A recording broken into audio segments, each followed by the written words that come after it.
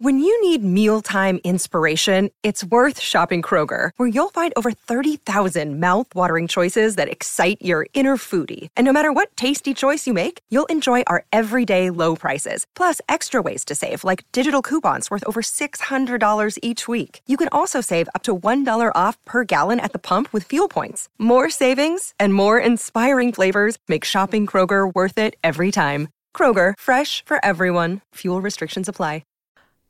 Hey, it's Tess Vigeland, and you're listening to As We Work. We're getting ready to drop another episode on Tuesday, this one about pay transparency. But in the meantime, I wanted to share a conversation I had on another Journal podcast, Your Money Briefing. I had a great time chatting with my new colleague, J.R. Whalen, about this show, about my own background as a personal finance and business reporter, and about the time I left my dream job, which was long before the Great Resignation began. Plus, I drop a few hints about what you can expect in future episodes of As We Work. So coming up in just a minute, we're bringing you that conversation in this feed. Hope you enjoy. Join the Wall Street Journal at the Future of Everything Festival on May 21st to 23rd in New York City, where diverse global newsmakers share unique perspectives on navigating a changing world. Immerse yourself in live performances, explore pioneering technologies, and indulge in the city's inventive culinary scene. As a podcast listener, enjoy 20% off current ticket rates with code PODCAST. Visit WSJ.com/FOEF podcast to secure your spot.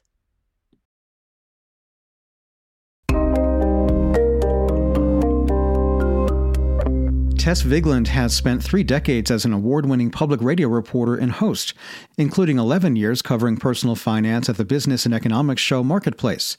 Now, Tess is with us. She's the host of a new podcast from the Wall Street Journal about all the ways that work and how we think about it are changing. It's called As We Work, and we've got Tess here to tell us what we can expect. Tess, thanks for joining me today. So happy to be here, JR. Thanks for having me. So Tess, tell us a bit about you. You've been covering business and personal finance for a long time.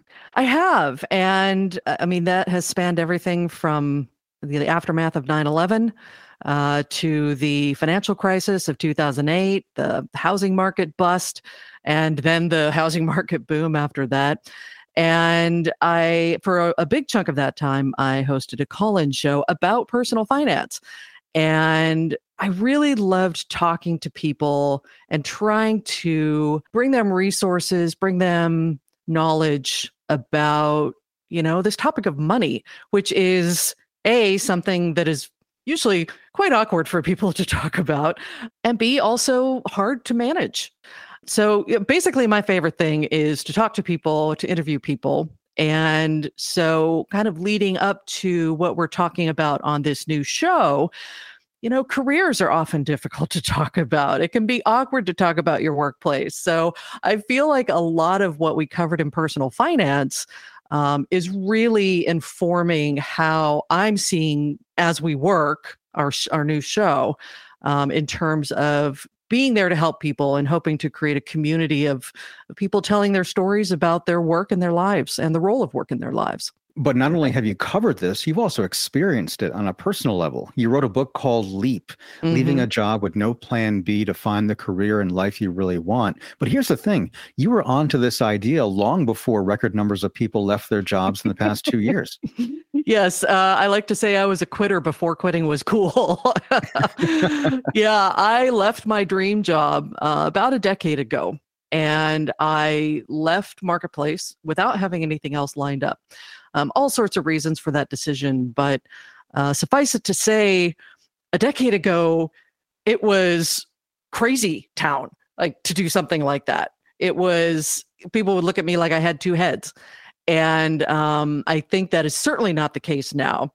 And with the Great Resignation, the big quit, whatever you want to call it, it's becoming almost normal. And I'm heartened to see that, because one of the things that happens when you leave your career in a way that you didn't think you were going to is that kind of the world opens wide for you, and you have a chance to get a little bit of perspective on that role of work in your life and what you want that to mean. And so it's really interesting to see what's happening now in the wake of the pandemic, which, gave people time to sit and think a little bit about what they wanted to do. Right, right. So what's different about your own experience versus what's been happening over the past couple of years? Yeah, I would say a decade ago, the reactions that I got were, "Oh no, you're going to have a huge gap on your resume. Oh no, you're leaving the ladder and you're never going to be able to get back. Oh no, you're off ramping and you're never going to be able to get back."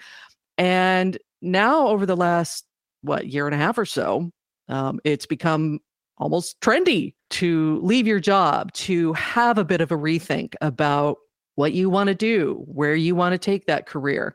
Is it right for you?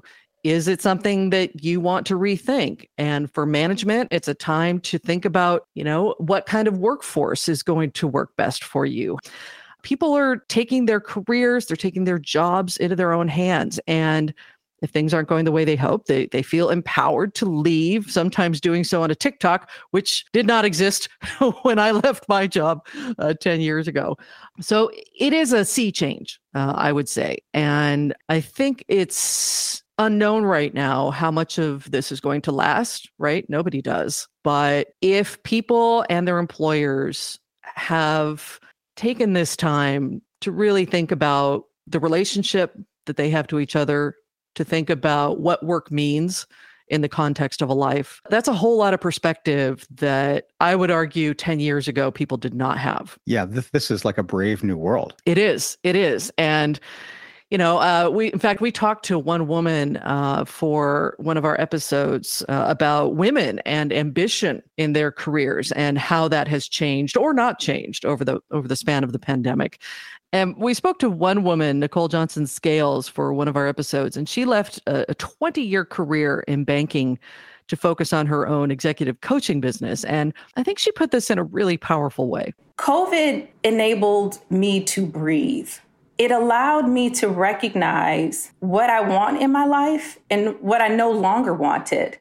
You may have heard this phrase, the pandemic epiphany. Oh, yeah. And she had one last year in 2021 and made a decision about her career based solely on what was happening to her at that time in the pandemic. So, Tess, this sounds like it was a bit of a reset for everybody. Yeah, I think that's a good word for it. Reset, a rethink. And again, as Nicole says, part of it is because we had time. Obviously not everybody had a ton of time all the time. Sometimes our lives actually got more filled because our houses were filled. But it was a time where, you saw what could happen in an instant to your life, to the life of your family and your friends and the life of your fellow citizens around the world. And those are always opportunities to, take a temperature, see where you are in your life. Is it satisfying for you, or is it time for a change?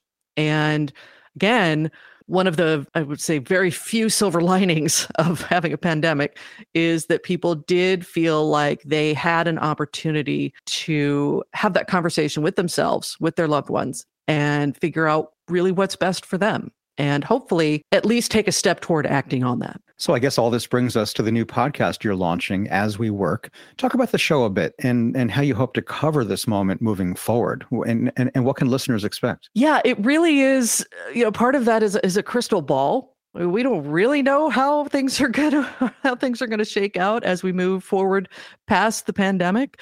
But we're taking a look at how the changes that have come about have prompted people to have that reset that you mentioned, have prompted employers, workplaces to have that reset and try to rethink what work should look like within the context of our lives. We're really trying to build a community of people who want to tell stories about their work within their lives, about their careers and the decisions that they've made or plan to make. We're hoping to provide, I think, a lot of perspective on this moment in time, because this moment is not easy, I think, for anyone. And so also providing practical advice on things like, how do you talk to your boss about burnout? What the office of the future should look like, or if we should even call it an office anymore. And as an example, we talked with one of our work-life columnists here at the Wall Street Journal about the awkwardness of returning to the office. Oh, yeah. Let's hear her advice. Rachel, may I shake your hand? Do you want a hug? What? You got to ask first, Tess, and I don't know. I might go for the elbow thing. So clearly, JR, when I finally meet you in the office, I don't know what we're going to do, but it's probably going to be awkward. So we're trying to help with those sorts of things on the show. Well, I think there'll be elbows involved. I know that. Okay, sounds good. And whether we're talking about careers or life or work-life balance or your jobs, so much about this comes back to money, which of course is of interest to our listeners. And so how does the issue of money come up in the topics you'll be discussing in As We Work? Yeah, certainly workers right now are feeling their oats, asking not just for more money, but a bunch of other benefits on the job, like remote work or, coming in 2 to 3 days a week, something like that. And also a new push for pay transparency, where people are putting their salaries on Twitter and companies are trying to figure out how to deal with this. Yeah, I've seen a lot of that on Twitter. There is a lot of it, and it is somewhat controversial. And I will say, as the former host of a personal finance show like you, I'm really hoping that people have learned from some of the savings that they've been able to do over the span of the pandemic, maybe that allowed them to quit or change their jobs. Money is freedom. And so the more that you can have yourself a backstop for these kinds of decisions that so many people are running up against or making right now, it just provides you that freedom. And I think it is directly related to being able to make those decisions about work and what it means in your life. Well, I'm looking forward to it, Tess. I'm looking forward to listening to the series and really happy that you're with us. Tess, thank you so much for joining us, both on the show and the team. JR, it's been a pleasure. Thank you. New episodes of As We Work will be available every Tuesday at 9 a.m. Eastern. You can listen and subscribe wherever you get your podcasts. And that's your Money Briefing. I'm J.R. Whalen for the Wall Street Journal. And new episodes of Your Money Briefing are available every weekday morning. Be sure to check it out.